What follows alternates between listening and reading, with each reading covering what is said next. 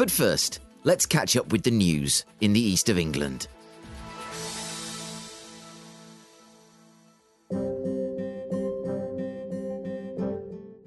And it is big news for the region. After Suffolk's county deal was announced in the autumn statement, all eyes turned to Norfolk to see how negotiations with the government would pan out. And last week, the waiting ended, with the announcement of the new Norfolk county deal. I'll let leader of Norfolk County Council, Andrew Proctor, explain in his own words.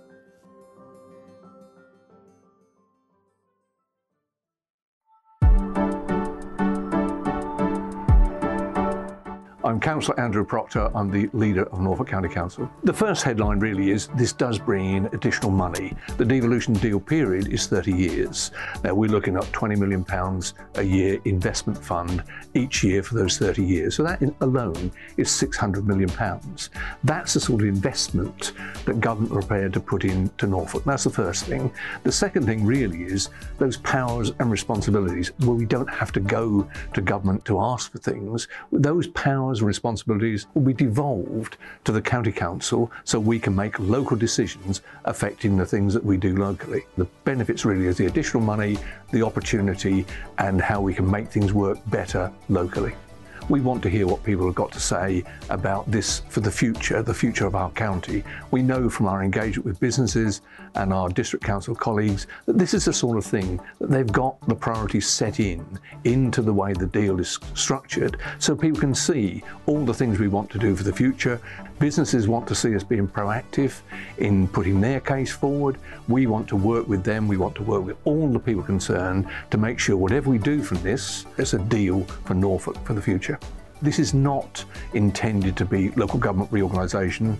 This is intended actually to work to make sure that we can work better together, I would suggest. Devolution is taking powers downwards from central government to local government.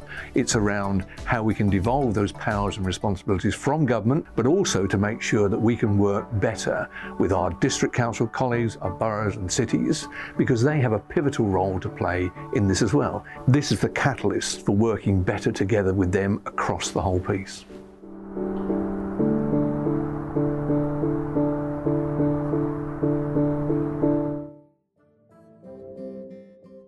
That video was produced by Norfolk County Council and is now available on YouTube. Eastern Promise applauds this development, as investment in the region is undoubtedly a good thing. Although much detail remains to be settled, this is undoubtedly a positive step, and I hope to be able to discuss the deal with Councillor Andrew Proctor and his counterpart in Suffolk, Councillor Matthew Hicks, in due course.